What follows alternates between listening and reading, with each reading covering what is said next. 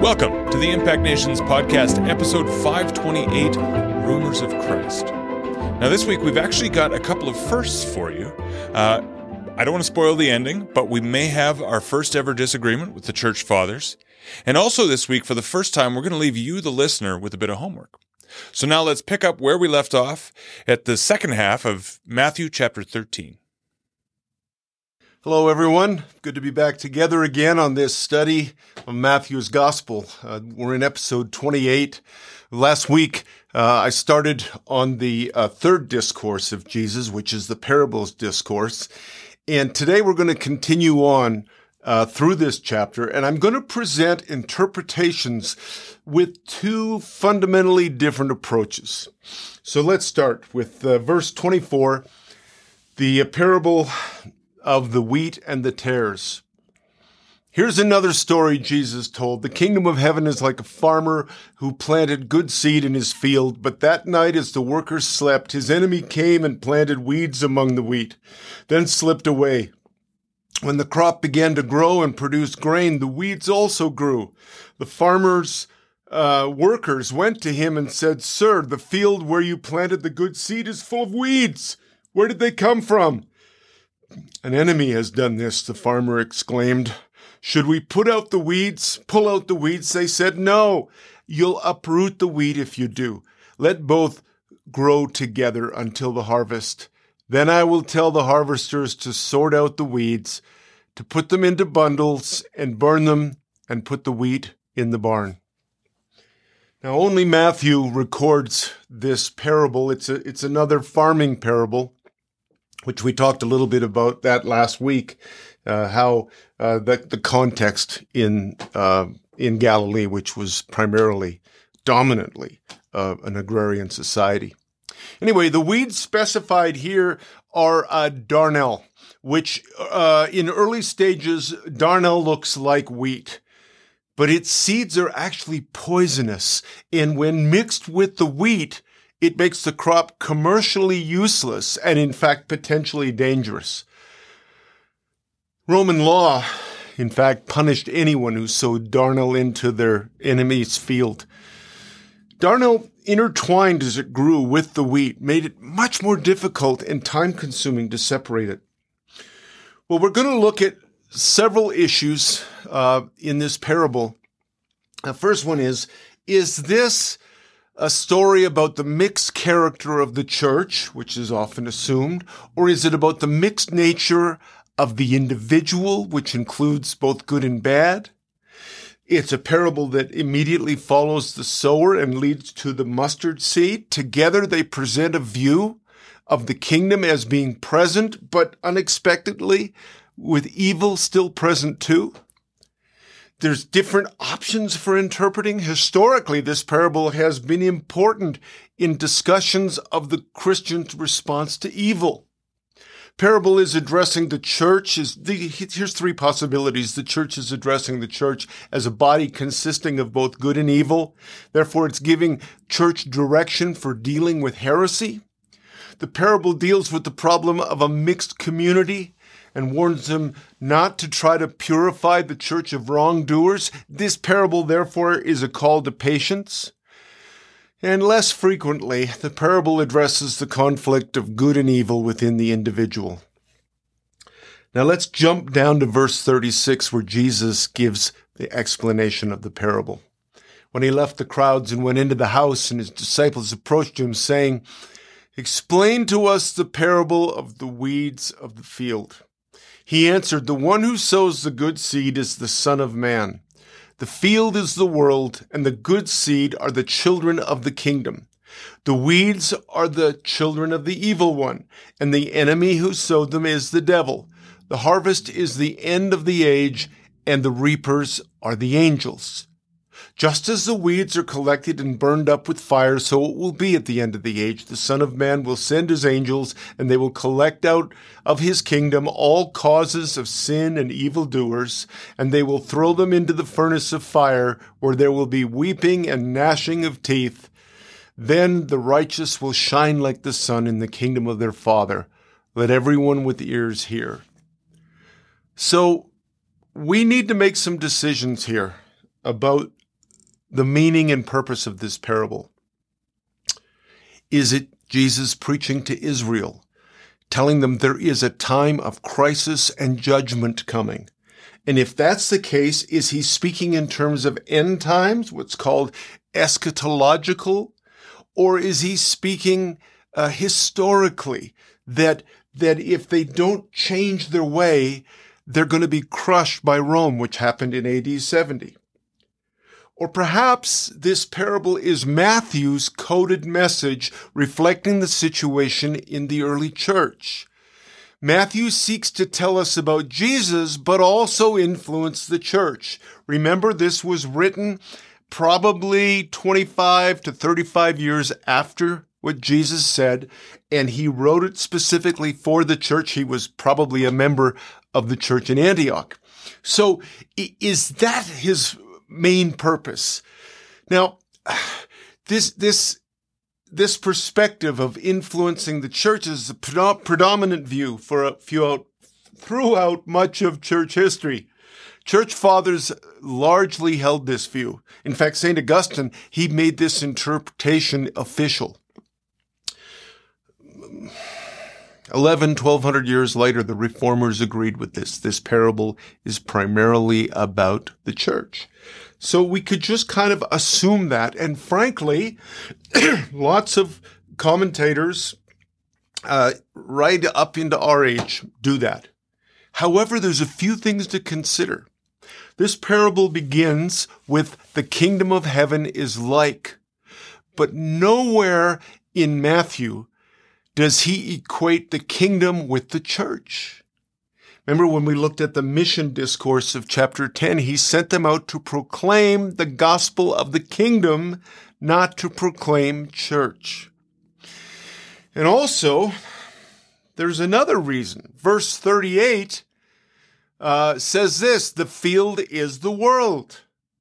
So that creates a bit of a problem for just carte blanche saying this is about the church. Perhaps it's more likely that this parable is about the fact that the righteous and sinners coexist in the world, even when the kingdom is present. The kingdom doesn't eliminate all evil and opposition. That must wait till the final harvest, which will be a time of separation and judgment. The disciples of Jesus, and later the church, may have found it confusing that good and evil continue in spite of Jesus' proclamation of the kingdom and in spite of his very concrete assault on Satan. So here's a question. What sort of kingdom is it that allows opposition to continue? And I think the parable answers that question with a call to patience.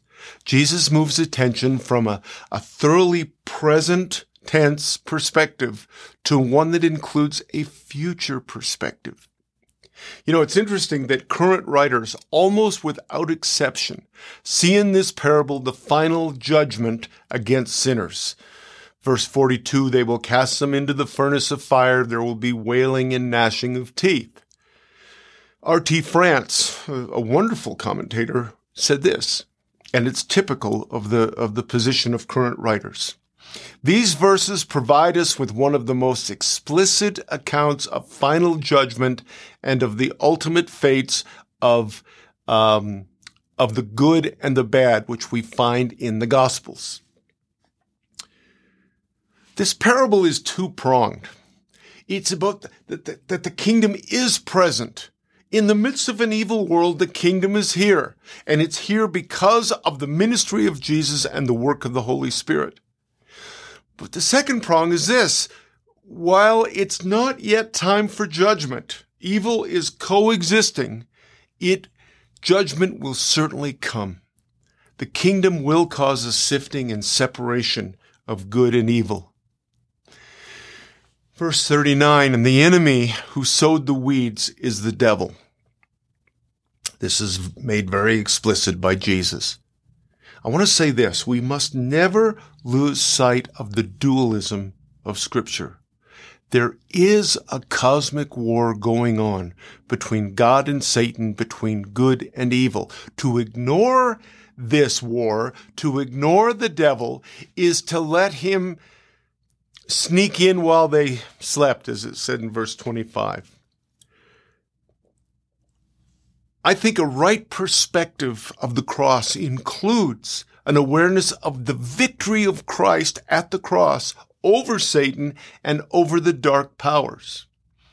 So a key point here is that God is not the only one at work in the world. Therefore, all actions cannot be attributed to him. We so easily fall into this. I think it is almost like a hyper-sovereigntist. Well, God just will let it happen. He'll let happen whatever happens. Or it must be his hidden purpose why someone got sick or died or an accident. No, we're in a war and we need to learn to fight in that war. This parable reminds us that we must not be asleep. The kingdom comes and it advances. We saw that in chapter 12. And it advances, but it's in spite of and in the midst of evil in the world. A favorite commentator of mine is F.D. Bruner, and he said this: "The weeds are in the midst of the wheat. The children of the evil one are in the company of the children of the kingdom. The devil's kingdom within the sons. It is not a case of two kingdoms or camps pitched at discernible distance from each other so that we can readily see the enemy as over there in another group. Jesus gives his church the sobering news that the enemy is within the camp." Verse 41.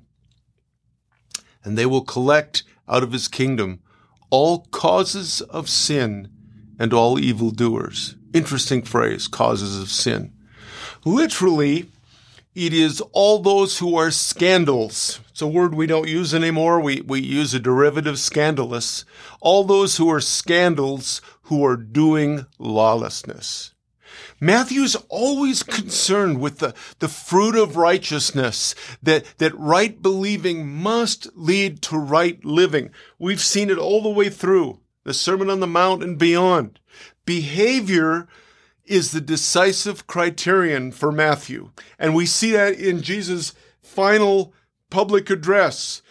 Chapter 25, the sheep and the goats, they were not separated based on their doctrine or their prayer life or how much they read the Bible or went to church. They were separated based on behavior. They gave food to the hungry or they didn't. They clothed the naked or they didn't. They made room in their lives for the stranger or they didn't. Now, there's something else I want to point out before we move on. For a few years now,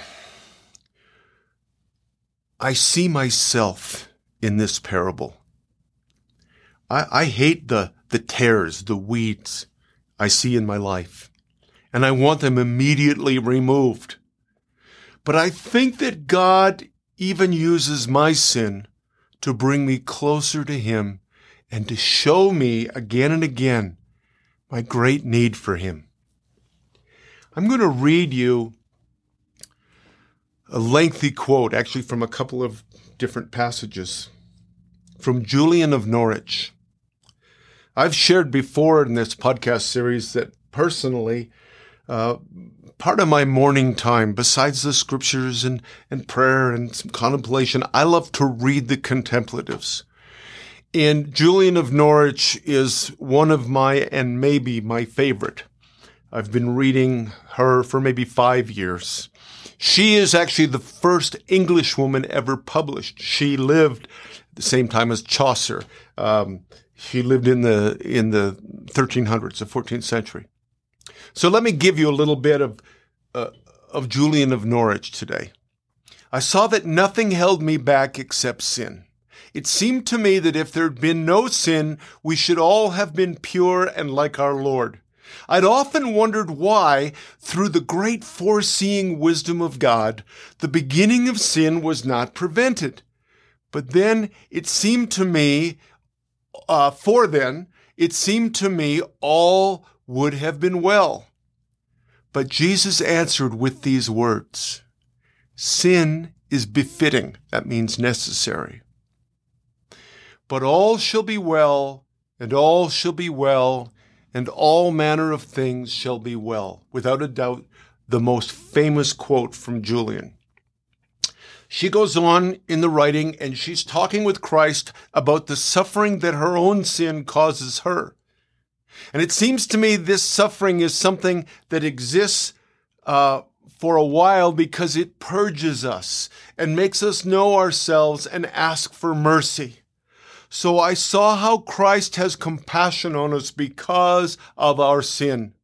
In these same words, I saw a marvelous and exalted mystery hidden in God, a mystery which He will make openly known to us in heaven, in which knowledge we shall truly see the reason why He allowed sin to come about.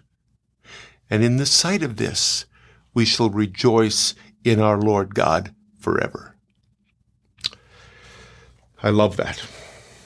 Well, let's go on to two very short parables, the mustard seed and the leaven, verses 31 to 33.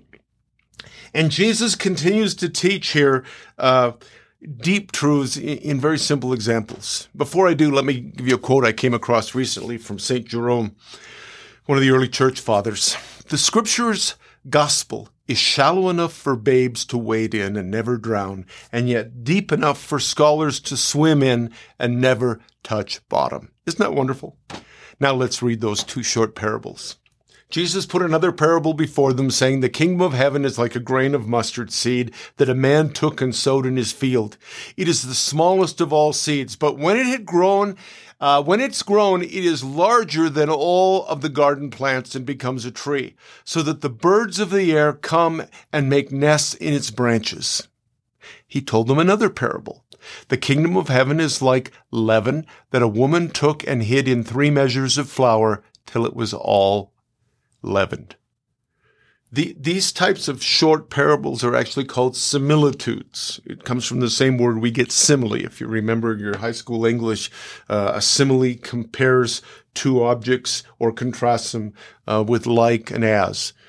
So there's a simple illustration of a profound truth. And Jesus presents them in pairs for emphasis. We're going to, later on, there's the treasure in the field and the pearl of great price. So there's several historical interpretations of the mustard seed and the leaven. 1, the growth and development of the church. 2, the individual spiritual growth. 3, the progression of Jesus' life from his birth through crucifixion and resurrection. In modern times, as we read commentators and theologians, these two parables are largely seen as about the effect of the church on the society around it. Another thing that's always pointed out is the apparent smallness of Jesus' ministry in Galilee becomes an all-encompassing kingdom. So these parables both make the simple point that the kingdom starts small and becomes large. Now, it's interesting with the mustard seed and becomes the tree and the greatest plant in the garden.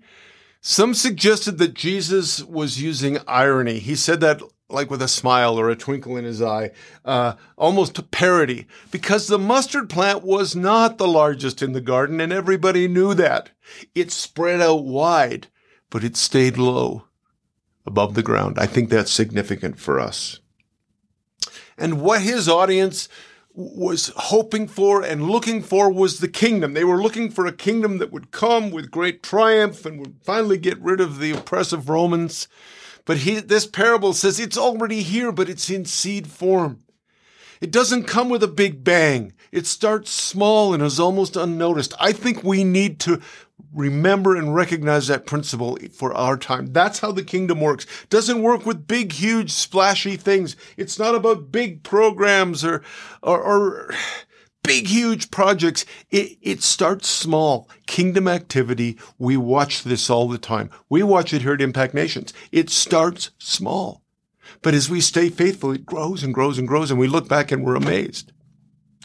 See, like the cross, these parables challenge our human perspective about smallness and what we consider is important. Remember Zechariah 4:10, that, despise not the days of small beginning. We often fail to recognize the seed planted by God. That's why in the second parable of the leaven or yeast, the key word there is, it's like a woman who hid the leaven. This word draws attention to the hiddenness of the kingdom of heaven from the wise and the intelligent. Remember in chapter 11, Jesus said that the kingdom is hidden from the wise and intelligent. It's revealed to babes. It's given to disciples as a secret. That word hid also reminds us that the gospel will rarely be front page news. Sometimes we're amazed, aren't we? We'll hear of some incredible thing that happens and it never makes it to the news. So that word hid reminds us that that's not going to happen. And it's going to remain hidden to most eyes. So I want to transition now. I want to talk about mystery. So far today, we've looked at these parables from primarily an historical, critical perspective. And we've looked at what are usually considered the correct interpretations of the parables. This is because of the deeply ingrained value that we, as moderns, place upon accuracy, fact, correctness. We live with this dualistic view that it's either right or it's wrong. We're for or against it, in or out, us or them. We've been trained, folks, and I talked about this early on in this series, but we've been trained to see the Bible as propositional truth. We've heard it said, the Bible has the answer for every problem and issue in life. However, for the first 1,000 years, the Bible was understood as something not propositional truth. It was something that expressed and embraced the mystery of Christ, the mystery of God. The Bible was seen as an invitation into that mystery. St. Ambrose said this, "My brothers and sisters, glory consists in this, that we should plumb the depths of the mystery hidden before all ages in God." So in Scripture, what is meant by mystery? Mystery is something that is a divine secret that is revealed by God in His perfect time for our understanding.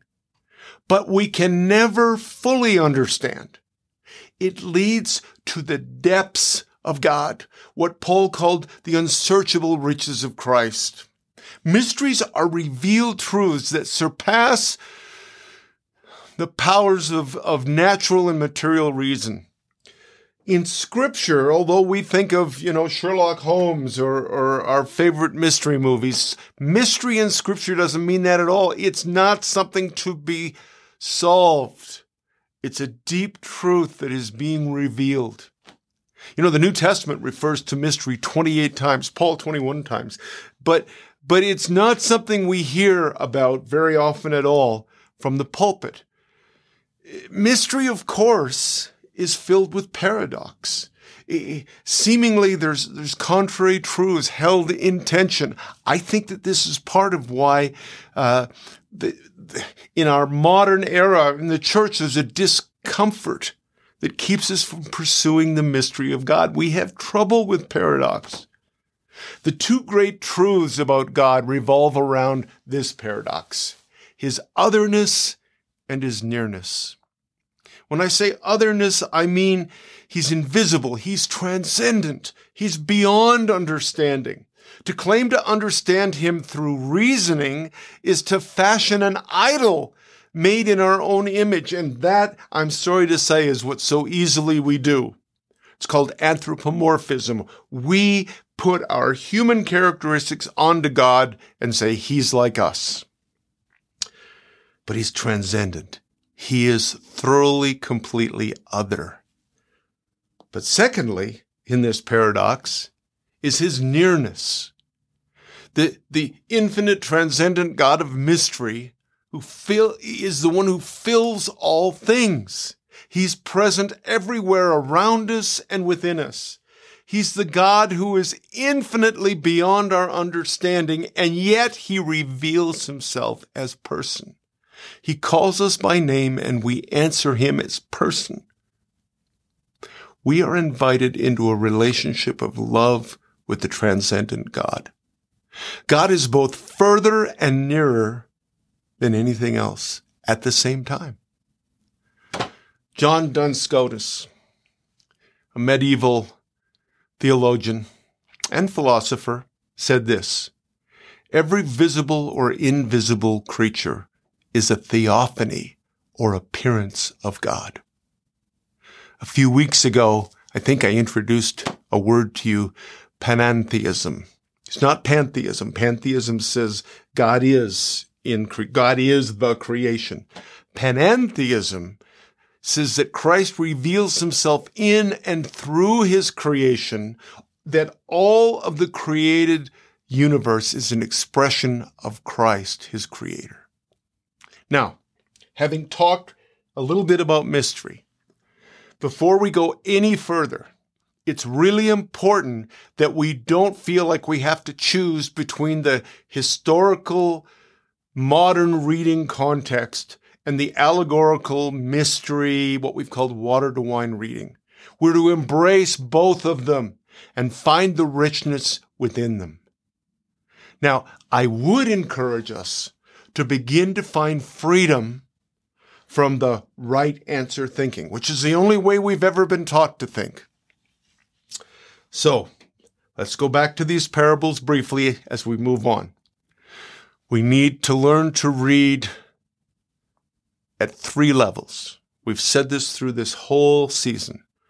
The literal, which is the intention of the author, the moral, how to be Christ-like, and the water to wine. Today I would say water to wine, spiritual mystery reading.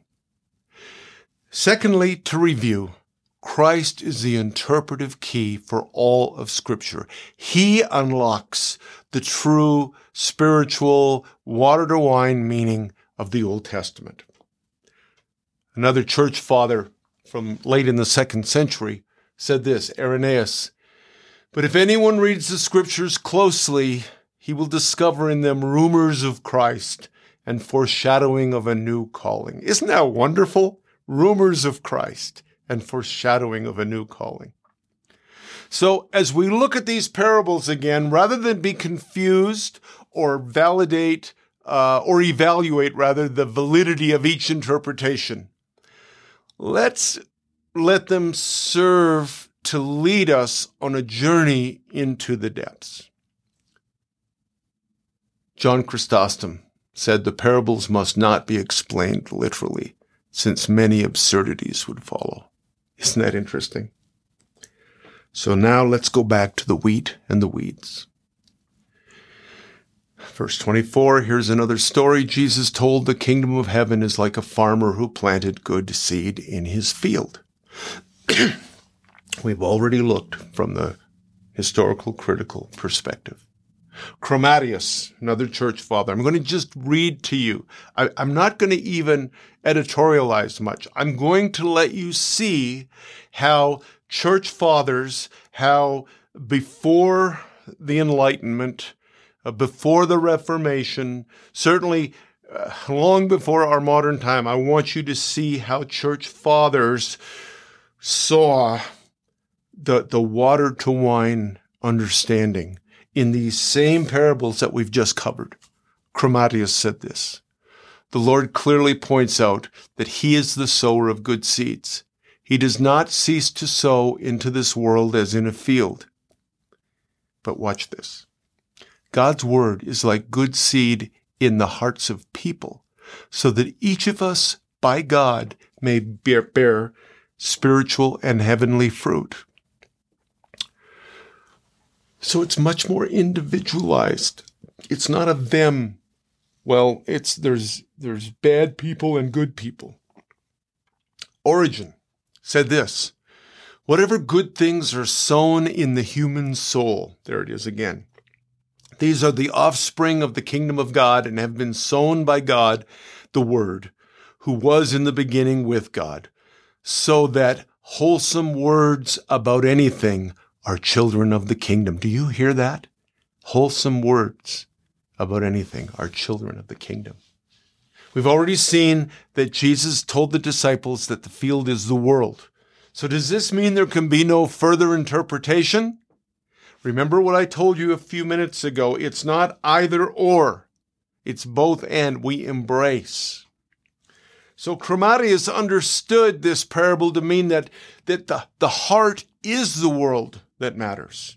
Origen opens up the understanding so that just as seeds bring forth life, so wholesome words do the same in the world around us.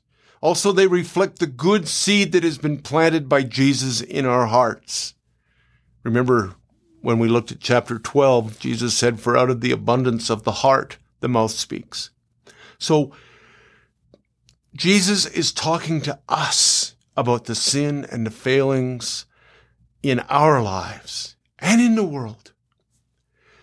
Verse 25, "But that night, as the workers slept, his enemy came and planted weeds among the wheat, then slipped away. When the crop began to grow and produce grain, the weeds also grew." Origen, "The wicked tares, that is, evil words, which springing from wickedness are children of the evil one." Isn't that interesting? The Lord points out that, Chromatius, the Lord points out that our foe, the devil, sows the weeds of his wickedness and malice to choke the seed of God in us. The tares, according to them, are not wicked people, but evil words. Tolerating evil makes us sons of the wicked one, as long as we're tolerating them. Satan always seeks to steal, kill, and destroy. And evil words from us accomplish his purpose. Remember when in chapter 16, which we'll get to later, but famously, Jesus said to Peter, "Get ye behind me, Satan. I must remember that I produce tares." Verse 40, "Just as the weeds are collected and burned up with fire, so will it be at the end of the age. The Son of Man will send his angels, and they will collect out of his kingdom all causes of sin," literally all things that make them stumble, "and all evildoers." Origen saw it this way: "At the end of things, which is called the consummation of the age, there will of necessity be a harvest, in order that the angels of God who have been appointed for this work may gather up the bad opinions that have grown upon the soil." Bad opinions means bad words, bad actions, bad attitudes that have grown upon the soil, and overturning them may give them over to the fire, which is said to burn, that they may be consumed. The bad opinions, not the people. "He gathers from the whole kingdom of God all things that make men stumble." Verse 42, "And they will throw them into the furnace of fire, where there will be weeping and gnashing of teeth." First of all, folks, I want to remind you, one of the things we've taught you right from week 2 is Jesus' use of rhetoric, using strong language, almost hyperbole, exaggerated language to break through, to change people's hearts and minds and thoughts. That the parables are filled with rhetoric. So remember that when he says he'll throw them into the furnace of fire, where there will be weeping and gnashing of teeth. But aside from that, let me read again. This is I've got a fair bit here from Origen, because he wrote extensively on this parable. "And so the angels and servants of the word will gather from the kingdom of Christ all things that cause a stumbling block to souls, and reasonings that create iniquity, which they scatter and cast into the burning fire." Okay, so they're going to gather the things that cause stumbling blocks and create sin, iniquity. "Then those who become conscious that they have received the seeds of the evil one in themselves, because of their having been asleep, they shall wail and, as it were, be angry against themselves, for this is the gnashing of teeth." Verse 43, Then the righteous will shine like the sun in the kingdom of their Father. Origen again. But when he gathers from the whole kingdom of Christ all things that make people stumble, then shall the righteous, having become one light of the sun, shine in the kingdom of their Father. Even now the light of the disciples of Jesus shines before the rest of men, and after their death before the resurrection, and after the resurrection until all shall attain into a full-grown man. Interesting. That's right from the scripture, that all shall attain. Ephesians 4:13, and all become one. They shall then shine as the sun in the kingdom of their Father. Let's look at the mustard seed and the leaven. Remember how we saw how these were interpreted by the historical critical method. 1, that they're about the growth and development of the church. 2, about individual spiritual growth. And 3, the progression of Jesus' life. Now we'll look at some of what the church fathers saw in them to enter into this water to wine mystery of Christ reading. So the mustard seed. St. Ambrose said this. I loved this. I recall meeting this mustard seed in another passage where it is compared to faith. If you have faith as much as a mustard seed, you shall say to this mountain, go cast yourself into the sea. If the kingdom of heaven is like a grain of mustard seed, and if faith is like a grain of mustard seed, it follows that faith is definitely the kingdom of heaven, and the kingdom of heaven is definitely faith. Therefore, if you have faith, you have the kingdom of heaven. The grain is very simple and ordinary, he goes on to say. But grind it, and you will see what vigor it has. So too, faith appears at first to be simple and ordinary, but if crushed by its enemies, it spreads everywhere its virtue and grace. Folks, we see this with many of our partners in the developing world, that the more persecution that comes against them, the more crushing, to use Ambrose's term, the more it spreads. Elsewhere, Ambrose wrote this, the Lord chose to be bruised. So the first picture he sees is about us, is about disciples of Christ being crushed. Now he sees another picture, all from the same verse. The Lord chose to be bruised. He chose to be crushed. He chose to be planted in the earth. For it was in a garden that Christ was taken prisoner, where he also rose from the dead and became a tree. He is a tree when he rises again, a tree that gives shade to the world, which is again alluding to what Jesus said in the parable of the mustard seed. He is a seed when he's buried in the earth. He is a tree when raised to heaven. He is the least of all seeds because he came not in power, nor in wealth, nor in wisdom of this world, but suddenly he unfolds as a tree the soaring eminence of his might. St. Ephrem said this, our Lord himself is the seed, a grain of mustard seed, and his Father sowed him into the world as in a garden. But St. Chrysostom says this, his disciples were the weakest and least of all. Nevertheless, because of the great power that was in them, it has grown and been unfolded in every part of the world. In other words, his disciples are the seed. St. Hilary, the seed's inherent potency is heightened under pressure and stress. Therefore, after this grain is sown in the field, that is, when it has been seized by someone, delivered up to death as though buried in the field by a sowing of his body, it grows up to become larger than any herb and surpasses all the glory of the prophets. Let's very briefly look at leaven. He told them another parable, the kingdom of heaven is like leaven that a woman took and hid. We talked about hid a few minutes ago in 3 measures of flour until it was all leavened.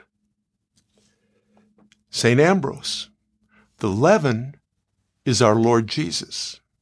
It is mixed until the color of heavenly wisdom reaches to the deepest and most secret depths of our soul. Again, he sees it very personally. He goes on to say, in Matthew, we read that the yeast was immersed in 3 measures of flour. This would suggest that the Son of God was hidden in the law, veiled in the prophets, and fulfilled in the teaching of the gospel. So, from Jerome, he sees in this short parable that it's about the work in our own lives, but he also sees that the 3 measures represent the law, the prophets, and the gospel. Now, St. Jerome, the same passage. The woman takes the yeast, namely the knowledge and understanding of the scriptures. That's what the yeast is for him. And mixes it with 3 measures of flour so that the spirit, soul, and body blended into one might not differ from each other, but intermingle, obtaining from the Father whatever they ask for. That's probably as many examples as you can take in today. So let me finish with this. This mystery of Christ, this water to wine reading of Scripture is so counterintuitive for all of us who've grown up seeking to know the right answer. We want to know the right answer at school. We want to know the right answer in everything. And we sure want to know the right answer when we read Scripture. Again, seeing it as propositional truth. Because for us, the right answer is the basis of knowledge.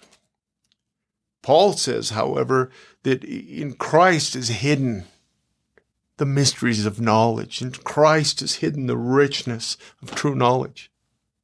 Notice that in the last 2 church father quotes I gave you very intentionally, they had a completely different interpretation of the same verse. One said law, prophets, and gospel. The other said, no, it's the spirit, soul, and body. So which is right? We need to learn to ask different questions of the Lord.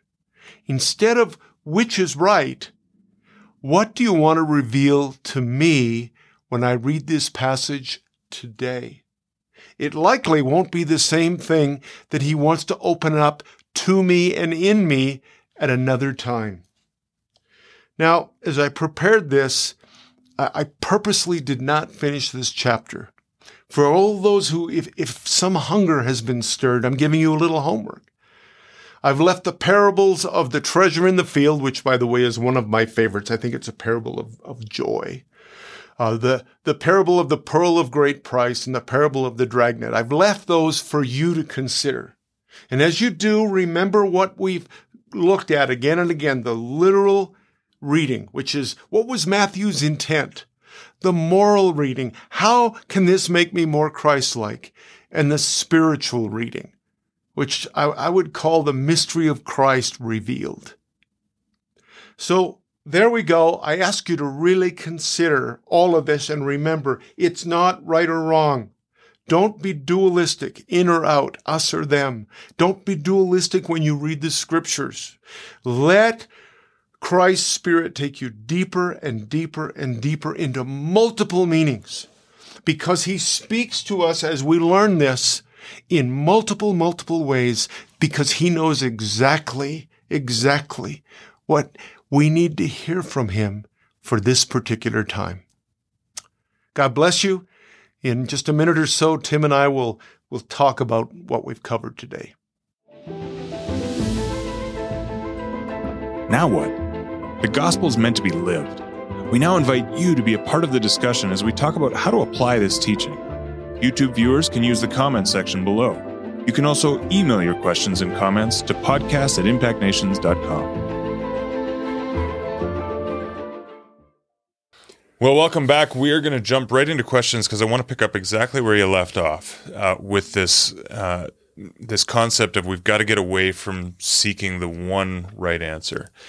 And I'm interested to get your input, your feedback on what damage you think this has done or how this has really caused both individuals and the church at large to be stunted in our growth or perhaps even more dangerous, leading to conflict, things like that. Like what's been the negative effects of falling into this trap of thinking there's got to be one right answer? Yeah, I think you just pick the two things that came to my mind, and I want to talk about conflict for a second. Mm-hmm. We have a long history, especially since the Reformation, of more and more fragmentation around conflict over the right meaning. You know, I had somebody ask me the other day when I was talking a little bit about all of this. They said, so if there's these different meanings, do you ever find in the Church Fathers' writings them being critical of other fathers or other readings? Yeah. I said, I've never thought of that. And I thought about it and looked. I can recall nothing in my years of reading where a church father criticized another on their reading of the scriptures. In fact, there just isn't criticism. Yeah. And I think that's because they realize that there's unending, limitless, like the quote I said today, it's shallow enough that, you know, a babe can be in it, that quote. And deep enough you can't touch the bottom. Yeah. And so there's just great mutual respect. Basically it goes, wow, I never saw that. Rather than that's not the way I see it. And isn't that very much what our modern historical critical method has led us to? That's not the way I see it. Yeah. So I think it's had real harmful effect. Yeah. Secondly, and you alluded to this too, I was going to say, I think it causes us to be satisfied way too quickly in the scripture. And I'm just doing my morning reading, and what do you know? I'm in John 12 today. And rather than, Holy Spirit, what is the new wine for today? What do you want to show me? Yeah. You mentor, disciple pastors and leaders around the globe, many of whom are preaching and teaching on a regular basis. As you've talked to them about moving not away from, but beyond the historical critical method, I'm interested to know kind of what that journey has been like for them. Wow. Has it changed based on what you've experienced or heard feedback on? Has it changed the way they preach? What's their initial response to that? Are they hesitant, or do they embrace this concept? What's it been like? Well, it's always entering into when you start down a path in a new forest, you get your eyes out for lions and tigers and bears. Oh my!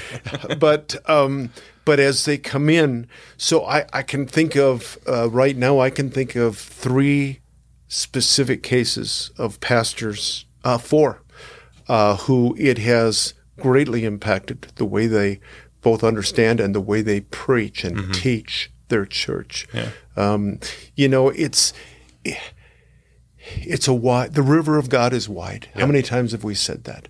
And I think this kind of a reading is part of recognizing how wide that river is. Yeah. In one sense, I would think it would be quite liberating in just sermon preparation, especially as you said, if you're coming to a familiar passage and you got to preach this passage, and it's like, yeah, but everybody's preached this already. Like, well, there's nothing left to be said. But if you come to it with there's something new for me today. There's something new for my congregation today. Yeah, there is. That would really open things up for you, I imagine. I always encourage people to. You asked me a couple of weeks ago, I think, did I recommend a book to introduce church fathers? And I mentioned Christopher Hall's book. Yeah. That's a great starting place. I would really encourage people to look. Clement Olivier wrote a classic book, when its title suddenly escapes me, but it's a pale blue cover. And go look for the pale blue cover. I think we need some help because we have known nothing but dualistic thinking as we've approached the scripture. Yeah. I had another question and it's just escaped my mind. There you go. I wanted to ask you actually. Oh, I know what it was. I was going to comment on. It's a comment, not a question, I guess. But I found it really interesting. I think today was the first time I heard you almost disagree with the church fathers when you were looking at the literal meaning of that parable. Look, hey, the wheat equals this, the field equals this, that sort of thing, and you'd said the church fathers. It's the world, yeah, and the church fathers said it's the church, yeah, and so there you go. And so if I stayed within a dualistic mindset, I'd say, well, I'm going to write that off, yeah, instead of embracing, wow, and it's more, yeah. A history question, if you will. Sure. 70 AD. Yeah. it's interesting because when you read Luke, especially a lot of N.T. Wright's stuff on Luke, he often mentions that Jesus is really, more often than not, when we read things and think he's talking end times, he's actually talking about 70 In AD. Matthew 24 as well. And warning them about the dangers of what's coming. Yep. And telling them, hey, cut it out. Cut what out? Like, what do you know what the Jews were up to that ultimately led to 70 AD that Jesus was trying to get their attention on? Well, I can only speak in broad strokes. Although it's interesting because in my morning reading right now, I'm in the Maccabees. And so that starts at about 167 BC and how they went against their Greek oppressors. Interesting. There has been many uprisings. We read in the Gospels, Jesus' trial, they talk about uprisings. Yeah. So there was guerrilla warfare against Rome. Yeah. And they didn't ease up on it. And eventually Rome had a different leader who said, that's it. Enough's enough. Yeah. Yeah. Okay. Speaking of Luke, by the way, just another history question perhaps, but I've noticed, I'm reading a chronological Bible right now, like chronological Bible study. So it takes these events and puts them in chronological order, so you'll get similar passages right up against each other. In the Gospels, that means that, the editors have done their best to kind of organize things that way, although you've taught us even that the way Matthew's writing isn't necessarily chronological. At times he's saying, hey, Jesus would have taught this a whole bunch of times. I'm going to put these all together for a thematic reason. Yep. But it's interesting to me seeing how often there are parallels between Luke and Matthew's writings, just how they seem to group the same parables together and things like that. Is there like a historical reason for that? Was Luke using Matthew's writings as a reference? Well, that's great. You've just opened up a whole big deal. Some of that is remember oral tradition. People could remember most or all of these Gospels, and they were in an order. Secondly, there's a source that many think called Q, the Q source, and it's a source they don't actually know. They've never found that source, but they're saying there's so much commonality they must have been drawing from a third source. Interesting. And so you'll see a lot of reference to Q. And certainly the historical critical guys and what's called redactive criticism, where you compare two different Gospels, Luke and Matthew, to see where the difference is. They would embrace that, and I don't really have a big problem with that. But it is, although it's pretty solid, it's still in the theoretical realm. Okay.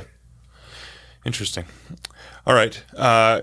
You've left us with a homework assignment to go and read some parables. I'd love to get some feedback from some of our listeners. So if you want to do that this week, whenever this week is for you, some of you I know listen to this much later because you're still catching up. But send us an email. We'd love to hear from you. podcast@impactnations.com.